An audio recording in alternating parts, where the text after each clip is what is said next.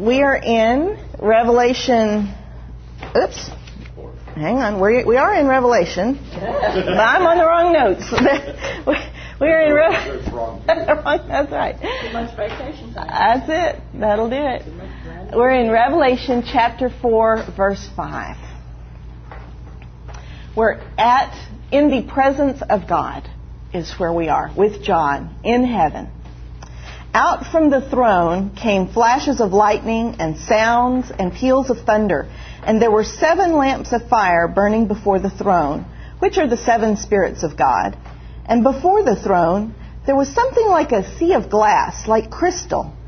And in the center and around the throne, 4 living creatures, full of eyes in front and behind. The first creature was like a lion, the second creature like a calf, the third creature had a face like that of a man, and the fourth creature was like a flying eagle. And the 4 living creatures, each one of them having 6 wings, are full of eyes around and within. And day and night they do not cease to say, Holy, holy, holy is the Lord God, the Almighty, who was and who is to come. And when the living creatures give glory and honor and thanks to him who sits on the throne, to him who lives forever and ever, the 24 elders fall down before him who sits on the throne and worship him who lives forever and ever, and cast their crowns before the throne, saying, Worthy are you, our Lord and our God, to receive glory and honor and power. For you created all things, and because of your will they existed and were created. That last little bit in verse 9 where it talks about the elders casting their crowns down, the verbs are translated differently in various translations. Most translations translate the verb saying that this will happen in the future. In other words, the elders are going to do this. They are going to cast their crowns down and bow to the Lord. Other translations give the impression it's already happened. And other translations give the impression it is happening on a continual basis. So obviously, the verb is not very specific right there. So the tense of the verb is not specific. I think, personally, I think it's a continual kind of thing, but you're on your own in terms of figuring out whether it's a past tense, present tense, or future tense action. But anyway, the focus here is the throne of God. And there are lots of descriptions in Scripture of the throne of God. And one of the things to remember is that when the throne of God is also where the glory of God sits, okay? When God is sitting on, wherever God is, that's where the glory of God is, right? And you saw that back in the Old Testament with the Israelites, that it was the glory of God that would lead them, that would follow them, and that would settle on the tabernacle whenever they were to camp. So that glory of God is sitting around, it's surrounding, encompassing this throne. Look at your scripture references, and we'll look at a couple of descriptions of the throne of God in Scripture, because it is remarkable how similar these are. People say they've never seen God. True, nobody can just look directly into His face, but a lot of people have seen the throne and the glory of God. Ezekiel 1, verse 4. And I looked, behold, a storm wind. And that in various translations is a hurricane, a whirlwind, that's, a wind, big wind, was coming from the north, and a great cloud with fire flashing forth continually, and a bright light all around it. And in its midst, something like glowing metal in the midst of a fire. And within it were figures resembling 4 living beings. In the midst of the living beings, there was something that looked like burning coals of fire, like torches darting back and forth among the living beings. The fire was bright, and lightning was flashing from the fire. Wherever the Spirit was about to go, they, that's the 4 creatures, would go in that direction. And the wheels, these are wheels that were on the ground beside each of the creatures, rose close beside them, for the spirit of those living creatures was in their wheels. Now, over the heads of the living creatures, there was something like an expanse, like the awesome gleam of crystal spread out over their heads. As the appearance of the rainbow in the clouds on a rainy day, so was the appearance of the surrounding radiance. Such was the appearance of the likeness of the glory of the Lord. There's a lot of parallels there to what we read in Revelation, right? There's 4 living creatures, fire, thunder, rumblings, lightning, all that good stuff. There's this radiance surrounding the throne, and it refers to that expanse of crystal, okay, being right there at the base of the throne, basically. Look at what Daniel says when he sees a vision. This is a different prophet. Daniel 7, verse 9. I kept looking until thrones were set up, and the Ancient of Days, that's God, took his seat. His throne was ablaze with flames, and its wheels were a burning fire. Now, you put those two together, and you begin to understand that those wheels that are associated with the throne of God are part of those 4 living creatures that constantly attend the throne. A river of fire was flowing and coming out from before him.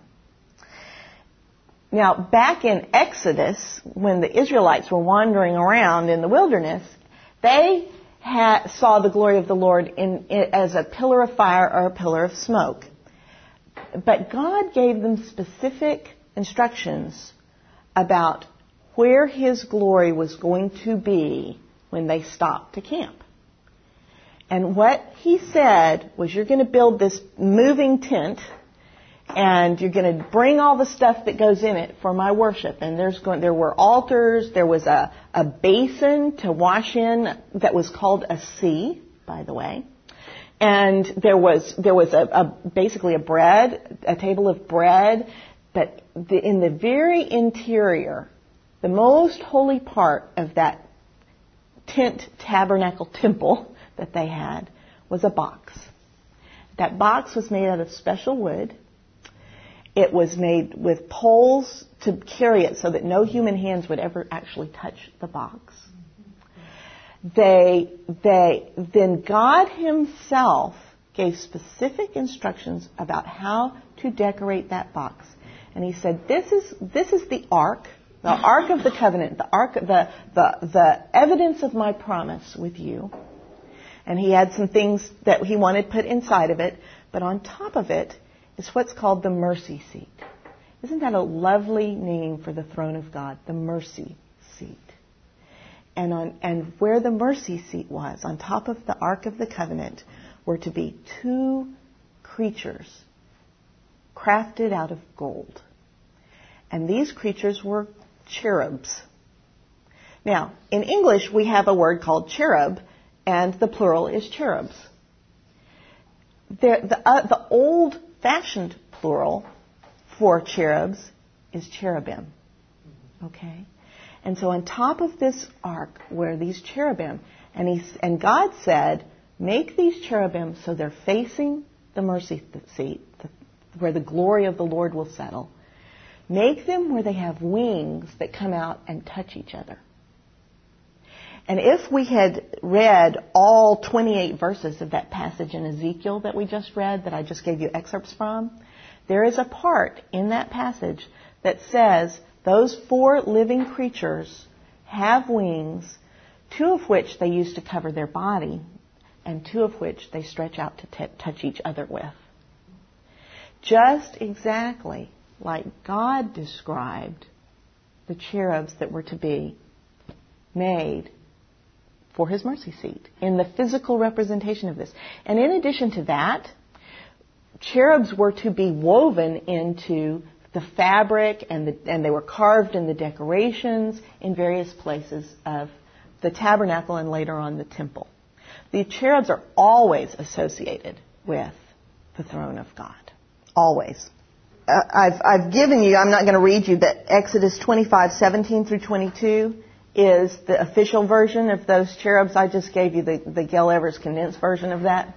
But another passage would be 1 Samuel 4, verse 4. So the people sent to Shiloh, which was where the ark was at this particular time.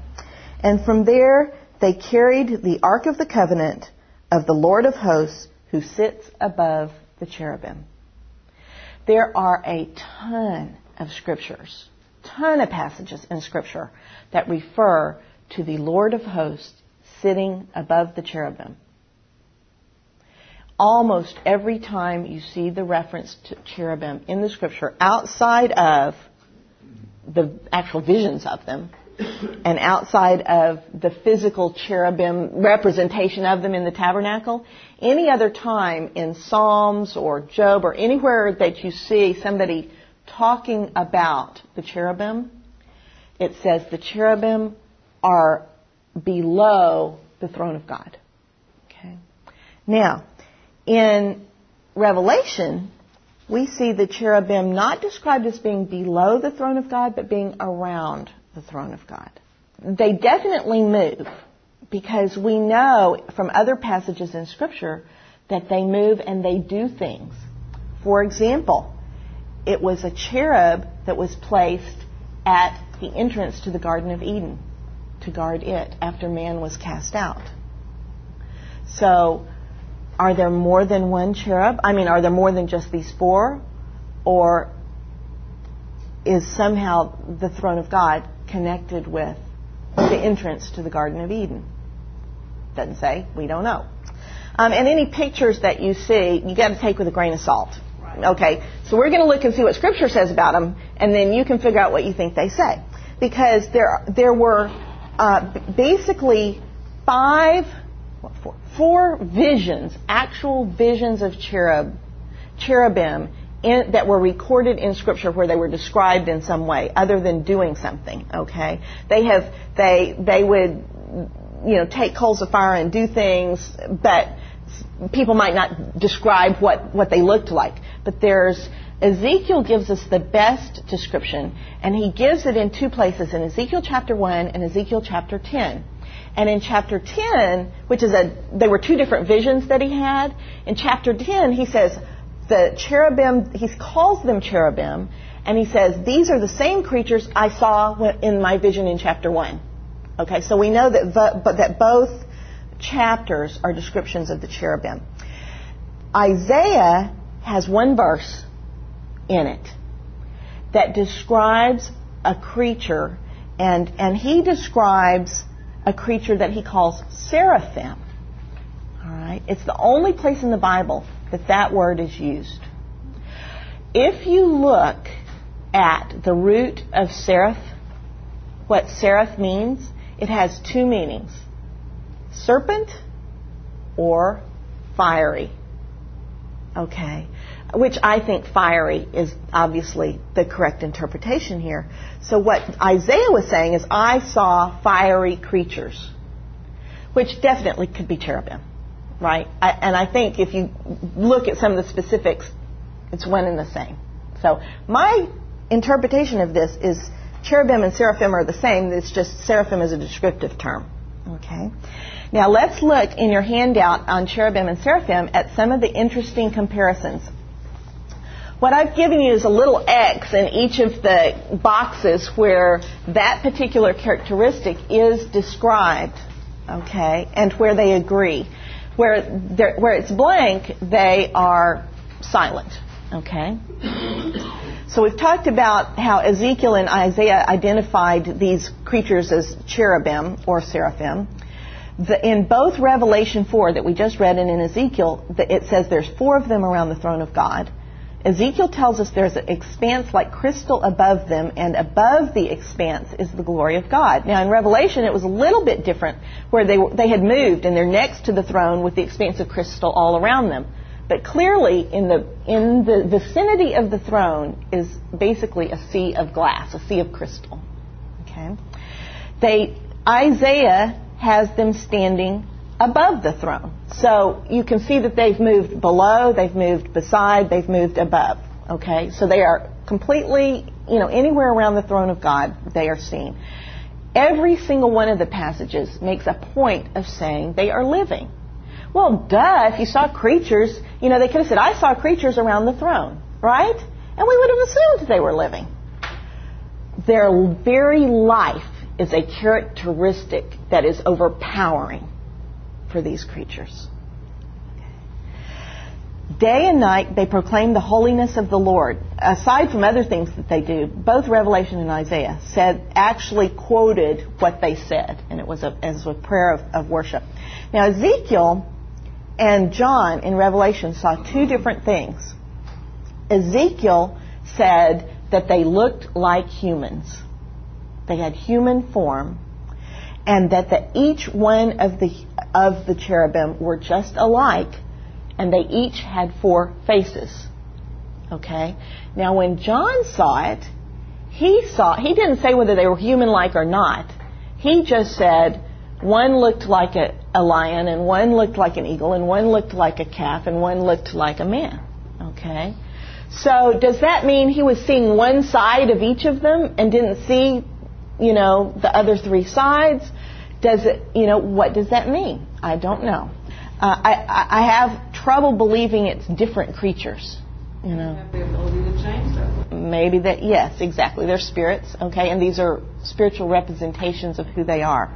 So this is why I'm just showing you this so you can figure this out, okay? What you think? Because you also said that they had eyes all around them. Yes, and in fact, we're going to get to the eyes because just like each of the authors, each of the people who saw them made a point of saying these things were really alive. He said these things were really full of eyes. It wasn't just that they had eyes on them, which they did. They had eyes all over their wings. They had eyes under their wings. They had eyes in front of them, eyes behind them. But several times they used the word they were full of eyes. They were just full of eyes, inside kind of full of eyes. So, but definitely the face of the lion, the face of the calf, which is alternately translated calf, bull, or ox, depending on where you're looking at it, but it's all same kind of face. Face of a man, face like an eagle. Okay, the only difference is in Ezekiel. In Ezekiel 10, he says that the face that's like a bull, he says it's a face of a cherub. He didn't say bull. Well, they're all cherubs, so that just didn't help. Okay, but in his earlier vision, he did say it was a face like a calf or a bull. Now, the other difference that we see is that Isaiah and John both saw 6 wings. They saw 2 wings, basically, John gives us a better description, but 2 wings that come down in front, 2 wings that come down behind, and 2 wings that they use to fly. Okay. Ezekiel, both times, was very specific. They had 4 wings. Okay. Well, does that mean that's what they looked like at that moment? Does that mean he didn't see the wings that were behind him? I don't know. So, but they all agree that 2 of the wings cover their body and 2 of the wings reach out. Very interesting. The other thing that's interesting is their wings make a very loud sound. These are not silent creatures. They make a loud sound like the voice of God Almighty when they move.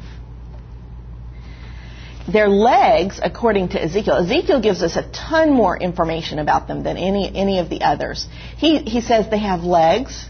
They're straight like a man's legs, not like a calf's. Okay, they're straight like a man's legs, but they have feet that are like a calf's hoof and gleam. He says that under their wings they have hands, like a man's hands. And we know they have hands because they reach out and do things at various times in the Scripture. They do not, Ezekiel says they don't turn when they move. Each face continually faces in its direction. And the wheels that are on the ground beside them that Ezekiel describes are described as being a wheel within a wheel. Now, that's not concentric wheels. It's a wheel like this and a wheel like that. You see?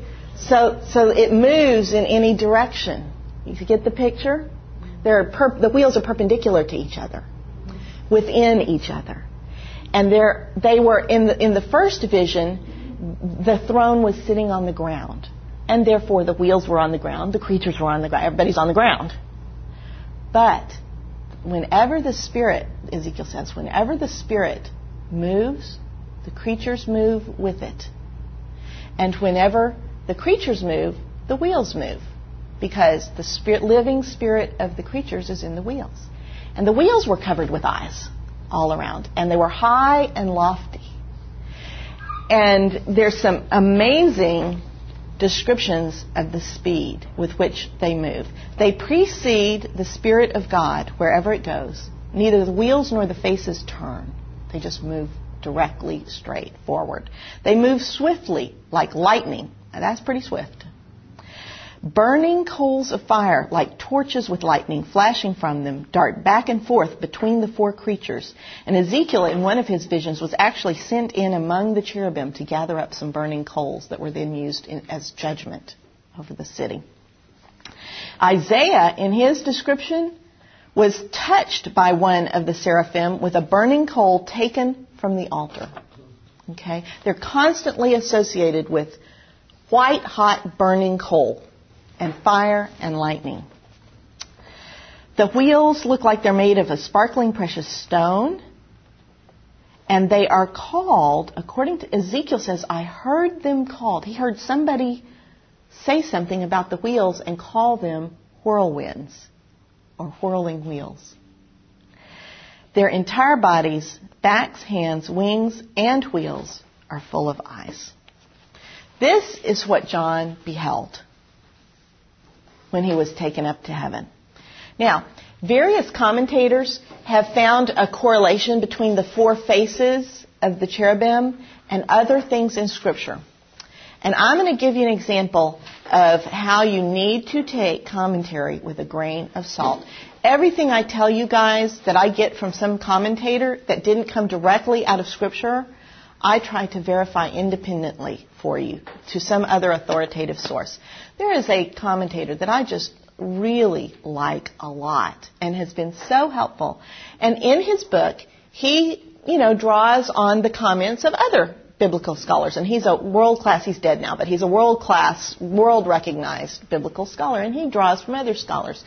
And he has a little section in his book that talks about the fact that when that tabernacle of the Lord moved in the wilderness, the one that had the Ark of the Covenant with the cherubim in it, whenever the glory of the Lord would settle down on the mercy seat and say, here's where I'm stopping, the Israelites were to camp. And they were to camp according to their tribes. And they didn't just 12 tribes circle around the tent in any old way. God wanted 4 tribes, one on each side, and then they kind of camped in concentric circles of 4 out from there. Okay? If you look at the tribe that was to camp in the east, which is the primary direction from a religious point of view, right? The tribe was the tribe of Judah, and the symbol of the tribe of Judah is the lion. If you look to the tribe that was to camp on the south, the first one in, the closest to the tabernacle, that was the tribe of Reuben. The symbol of the tribe of Reuben is a man. Okay. Now, these symbols are taken from Genesis 49, the blessing on the different tribes, but they have endured to this day. And if you go out into Judaica, in the internet, and you look at, they have banners for and flags for their tribes. These are the symbols that still survive. The first tribe on the west was the tribe of Ephraim. The symbol of the tribe of Ephraim is an ox or a bull. The first tribe on the north was the symbol of Dan, who, according to this biblical scholar, whose symbol was the symbol of the eagle. Well, that's hogwash. When I looked it up, it isn't the eagle, never was the eagle, couldn't find an eagle anywhere. Okay? I looked up Genesis 49, where all the other ones came from, and it said that Dan's symbol was a serpent that was laying in wait to attack a horse. And on the flags of the tribe of Dan, you see either a serpent or a horse nowadays. But Dan kind of shifted around. Dan was, if you will, the black sheep of the tribes of Israel. They were accused of being cowards at various times and constantly doing things they shouldn't have been doing. And there is a different passage about Dan in Deuteronomy 33, verse 22, that describes Dan as a pouncing lion, a lion ready to pounce. In fact, a young lion ready to pounce. So you go back and you see the other face of the cherub is the face of an eagle. Well, in Scripture, eagle can also be a vulture. Okay, the words are often used interchangeably. It could be an eagle, could be a vulture, you don't know. In any case, they're birds of prey and were considered unclean animals. Okay, they're birds of prey. Now, if you want to really stretch this metaphor and force it to fit, like Drusilla trying to get her foot in Cinderella's shoe, you can say that the symbol of the tribe of Dan is of an animal waiting to strike, which would fit the serpent, the lion, the pouncing lion, and the eagle and the vulture. No matter how you interpret it, that whole feeling is what you get from the tribe of Dan. But boy, you had to watch these guys like a hawk, no pun intended, when you're doing your Bible study. So don't just because, and I found that in a lot of commentators, but it's like one person says it, another person copies it, another person refers to it, and pretty soon we all believe it. Okay, so be sure to look it up for yourself. Another common interpretation, which is also, I think, iffy, is if you think about the four Gospels, and if you've studied what the message of each of the four Gospels is. The message of Matthew is that Jesus Christ is King, the lion, right? Okay. The message of the book of Mark is Jesus as servant, okay? And that would be the ox, the bull, the domestic animal, okay? The Matthew, Mark, Luke, the message of Luke is Jesus as the perfect man. Okay, and that would be the face of the man, right? And the fourth one is John, and that is Jesus Christ, the divine Son of God. And people say, well, that fits just right with the eagle. I think both of those are stretching it, okay? But it's like you're seeing shadows in Scripture or echoes of patterns that originated with the throne of God. That I can believe. Okay?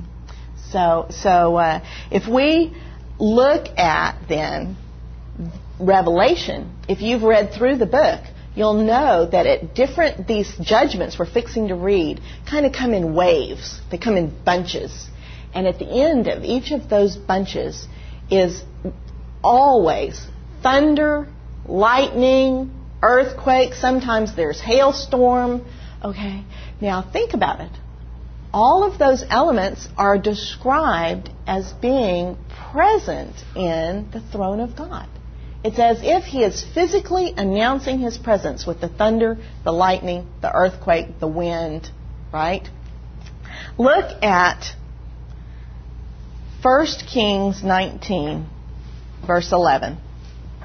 This is such a great verse. This is a passage where Elijah was pouting, okay, because he was being persecuted by Queen Jezebel, and all the other prophets had been killed, and Elijah is really upset, okay? So the Lord says, this should be in your scripture references, hopefully, 1 Kings 19:11. And here's what it says. And Elijah was told, go stand on the mountain at attention before God. God will pass by. Just so you know you're not alone. Okay? God will pass by. And so he did that. A hurricane, a whirlwind, ripped through the mountains and shattered the rocks before God. That's part of the presence of God, right? Those wheels are actually called whirlwinds. But God was not to be found in the wind. And after the wind, an earthquake. But God was not in that earthquake. And after the earthquake, fire. But God was not in the fire. After all this display of His terrible majesty, and I think Those were all part of the glory of God passing by. It wasn't God himself. God makes himself accessible to us, even in his terrible and awesome majesty. God wasn't in the fire, but after the fire was a gentle and quiet whisper. When Elijah heard the quiet voice, he muffled his face with his great cloak, went to the mouth of the cave, and stood there. A quiet voice asked, "So Elijah, now tell me, what are you doing here?"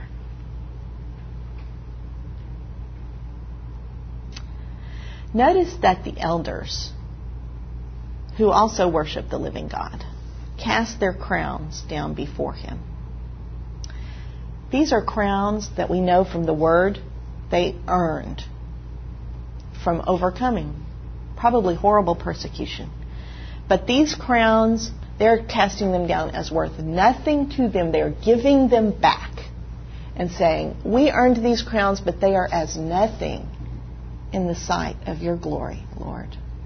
Because all these crowns honor us, we don't deserve honor. Lord, all honor and glory belongs to you. And that is a fundamental, rock bottom message of truth. Revelation 5, verse 1. I saw in the right hand of him who sat on the throne a book written inside and on the back, sealed up with 7 seals.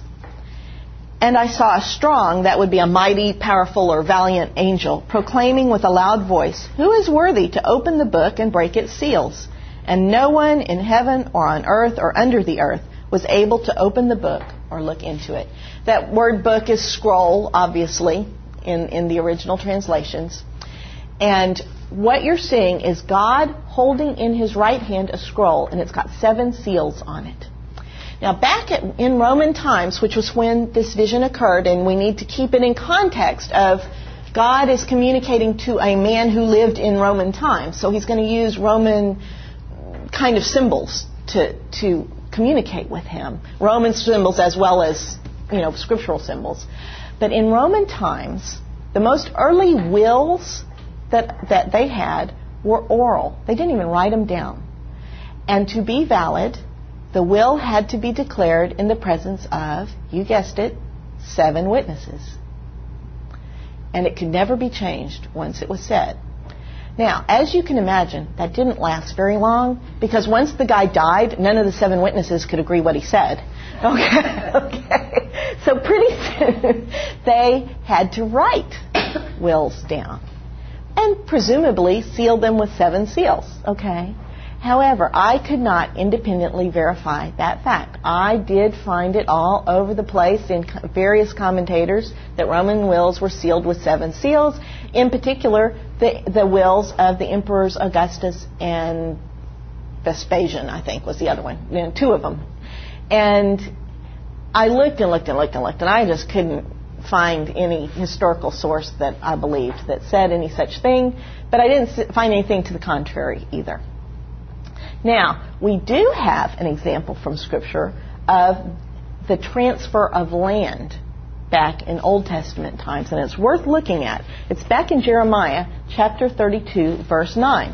And this was back when Jeremiah was a prophet to Israel when it was fixing to be annihilated and taken into captivity to Babylon. And the kings of Babylon and whoever is attacking Jerusalem are surrounding the city. The city is under siege, and people are desperate. All right, you know what it's like on a day when war breaks out and the army is coming into your town. All you're thinking about is saving your own life, right? You don't care about bringing your computer with you, or you don't care about. Maybe Jeff. Grab the laptop. That's right. But all commerce and trade stops. It reminds me of 9/11. I was in New York City on 9/11, and commerce and trade ceased that day. Okay? And that is what has happened to Jerusalem at the time that Jeremiah is living. And God says, you know what, Jeremiah? I want to give a sign to the people that Jerusalem is mine, and although she is going to be destroyed, I will raise her again. Men will once more have commerce and trade in Jerusalem. And so he said, Jeremiah, go spend your life savings on a piece of land.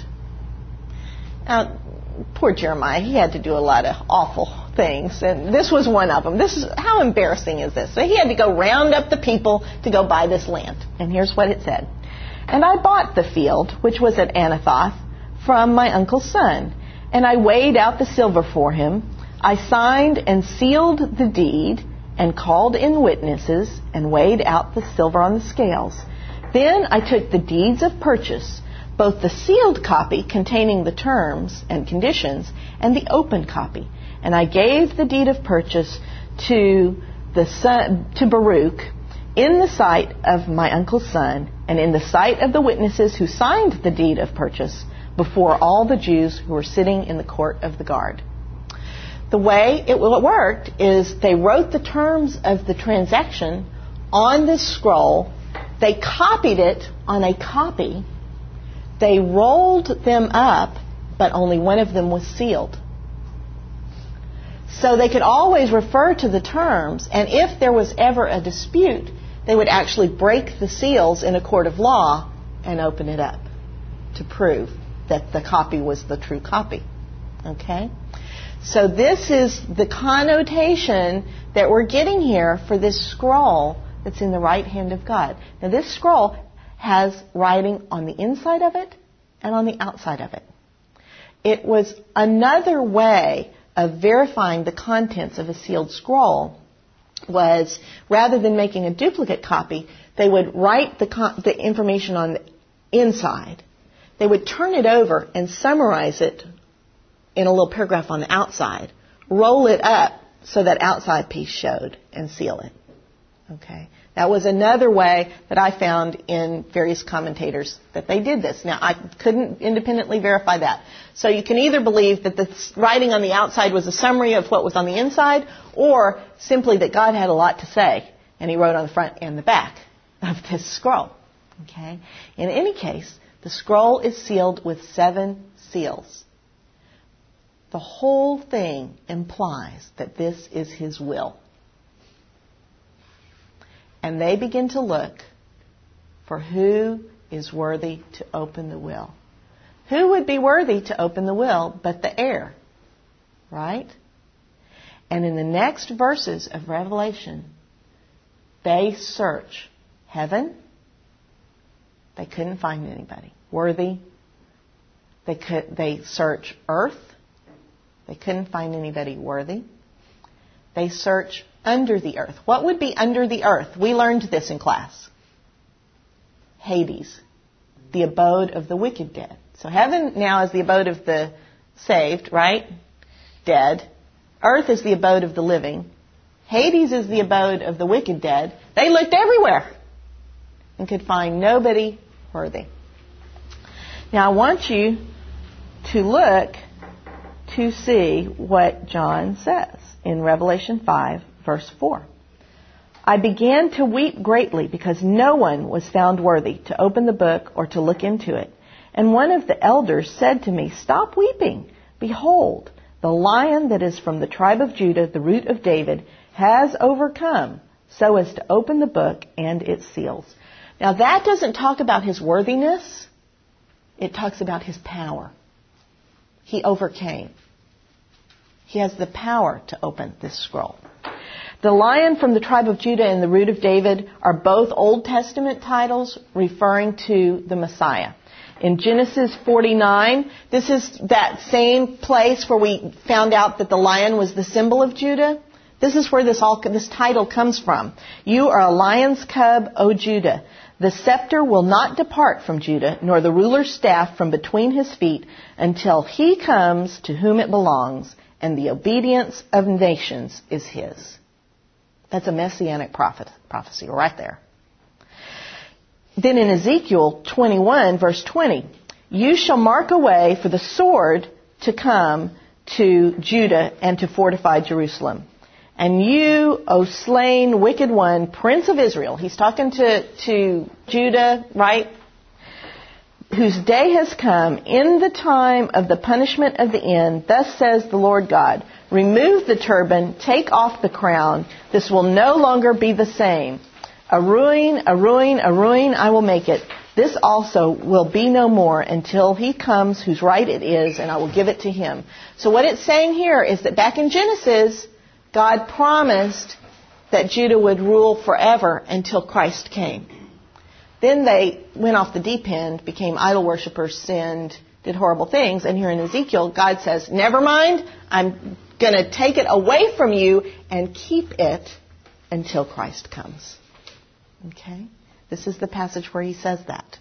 So he's taking that scepter away and he's holding it in reserve until Christ comes. Then in Isaiah chapter 11, verse 1 through 10, is the root of David passage. Then a shoot will spring from the stem of Jesse, and a branch from his roots will bear fruit. The Spirit of the Lord will rest on him. Also righteousness will be the belt about his loins, and faithfulness the belt about his waist. And the wolf will dwell with the lamb. They will not hurt or destroy in all my holy mountain, for the earth will be full of the knowledge of the Lord as the waters cover the sea. Then in that day the nations will return to the root of Jesse, who will stand as a signal for the peoples, and his resting place will be glorious. If we look at the lineage of Jesus, from an earthly legal point of view, his father was Joseph, even though he was, obviously the Son of God. From a legal descendant point of view, he descended from Joseph, who descended from David, who was the son of Jesse, who descended from Judah. Okay? So that's why Christ is called the Lion of Judah, because he is the final king promised in these passages.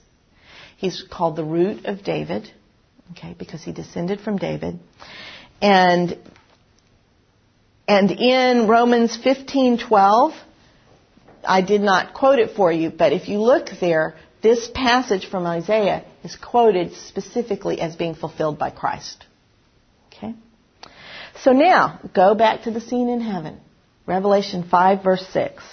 And I saw between the throne with the four living creatures and the elders a lamb standing as if slain, having 7 horns and 7 eyes, which are the 7 spirits of God, sent out into all the earth.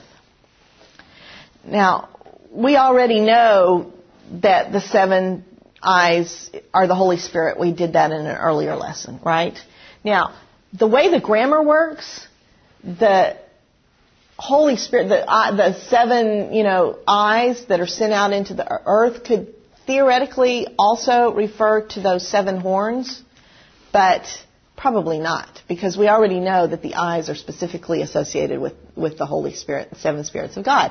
The 7 horns, I don't see any reason to think something differently than what we would have learned already in Scripture in our study of Daniel.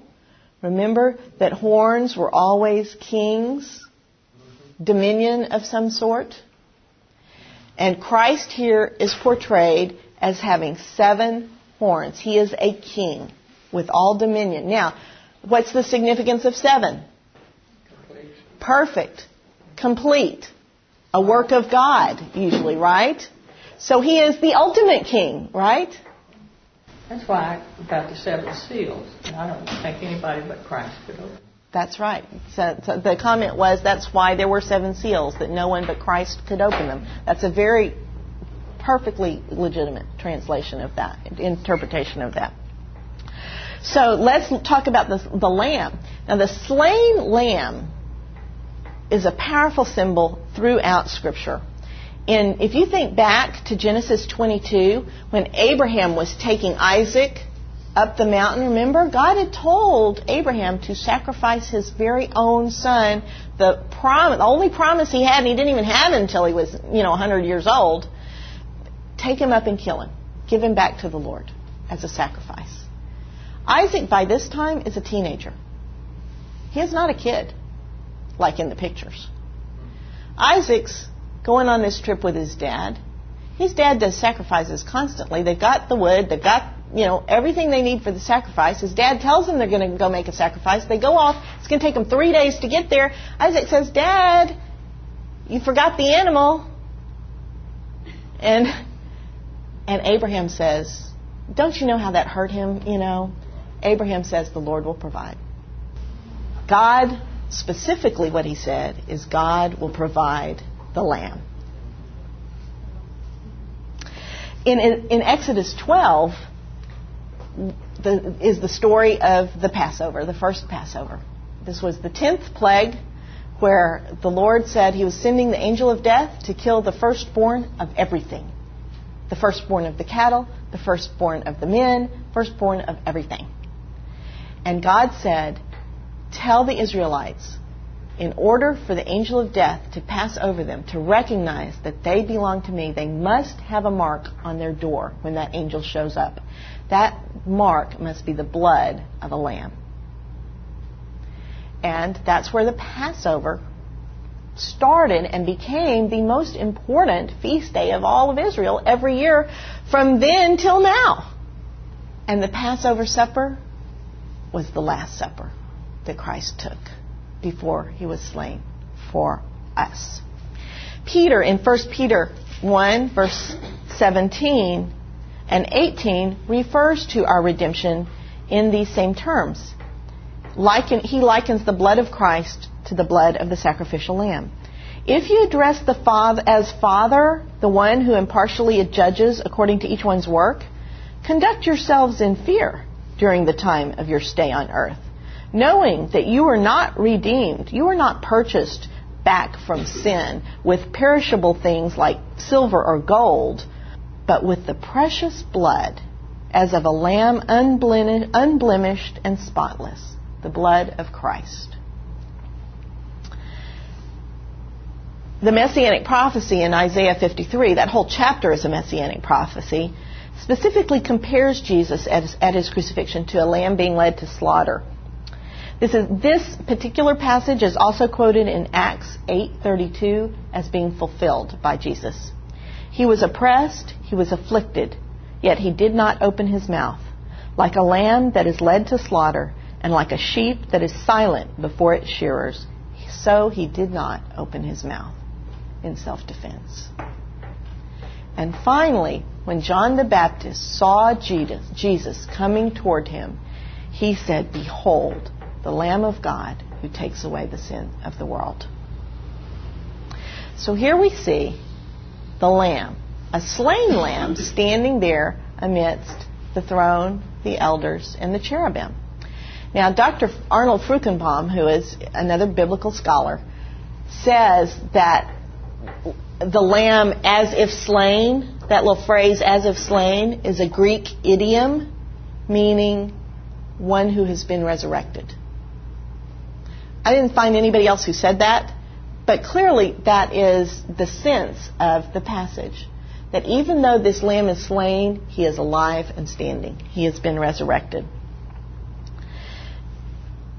And he came, we're going to on to verse 7 in Revelation. And he came and took the book out of the right hand of God, who sat on the throne. And when Christ had taken the book, the 4 living creatures and the 24 elders fell down before him, before the Lamb, each one holding a harp and golden bowls full of incense, which are the prayers of the saints.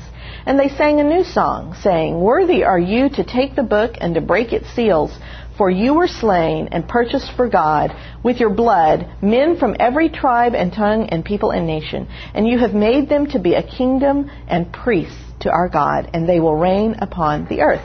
Forgot to mention to you last week that one of the common interpretations of the elders is that in Israel, the tribe of Aaron, the priests, the tribe of Levi, were divided into 24 groups, and they took turns ministering as priests to the Lord.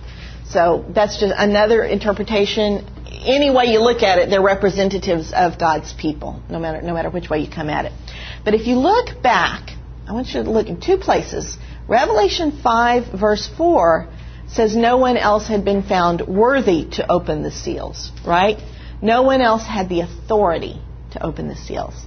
If you look in the verse just before that, Revelation 5, verse 3, John says no one else had been found able to open the seals. That is, no one else had the power to open the seals. So think of this in your head. Think of a policeman standing in the street in front of a tank, an armored tank. The policeman has the authority to stop the tank, but not the power to. The tank has the power to run over that policeman, but not the authority to do so. Christ has both the authority and the power to open the seals. Now, remembering that the seal is the scroll that's been sealed is the will of God, what we have here is a scene of Christ receiving his inheritance. This is it. This is when he finally gets it. Christ receives his inheritance.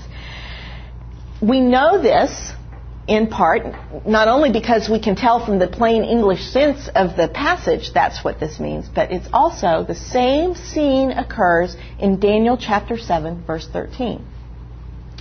I kept looking in the night visions, and behold, with the clouds of heaven, one like the Son of Man was coming. And he came up to the Ancient of Days and was presented before him. And to him, to Christ, to the Son of Man, was given dominion, glory, a kingdom, that all peoples, nations, and men of every language might serve him. His dominion is an everlasting dominion which will not pass away, and his kingdom is one which will be destroyed. And later on in Daniel also prophesies that saints will reign forever with Christ. Okay? Will not be destroyed. Did I say it wrong? His kingdom will never be destroyed. Yes, please correct me. In fact, I was going to chastise you guys from last week, because last week I was sitting there talking about Joseph, and I said this was long before Israel was a nation and before Abraham. Well, I meant Moses. Why didn't anybody say Gail? Abraham was like a long time ago. I was talking about Moses, guys. Whenever I say something like that, stop me. And I find that when I'm, listening to my tapes, I'll find I skip a word, and it's like a not. It's like a really important word. You guys got to say something so that these poor people who listen on the web aren't confused. So anyway, look at what verse 5 in Revelation says, what the elders are holding at this cataclysmic event. This is the scene of Jesus receiving his inheritance. What are the elders holding? They're holding bowls full of the prayers of the saints that have been collected. They've been heard as they've been said, but they have been collected as a sweet fragrance to be released when Christ inherits the kingdom. Doesn't that give you new meaning to the Lord's Prayer? Thy will be done on earth as it is in heaven. So, verse 11. Then I looked, and I heard the voice of many angels around the throne, and the living creatures, and the elders. And the number of these angels was myriads of myriads, thousands of thousands, saying with a loud voice, Worthy is the Lamb that was slain to receive power and riches and wisdom and might and honor and glory and blessing. And every created thing which is in heaven and on earth and under the earth and on the sea and all things in them, I heard saying, To him who sits on the throne and to the Lamb be blessing and honor and glory and dominion forever and ever. And the four living creatures kept saying, Amen. And the elders fell down and worshipped. We just finished chapter 5. It seems like a good place to stop, because when we start chapter 6, we're going to go right in with the four horsemen of the apocalypse.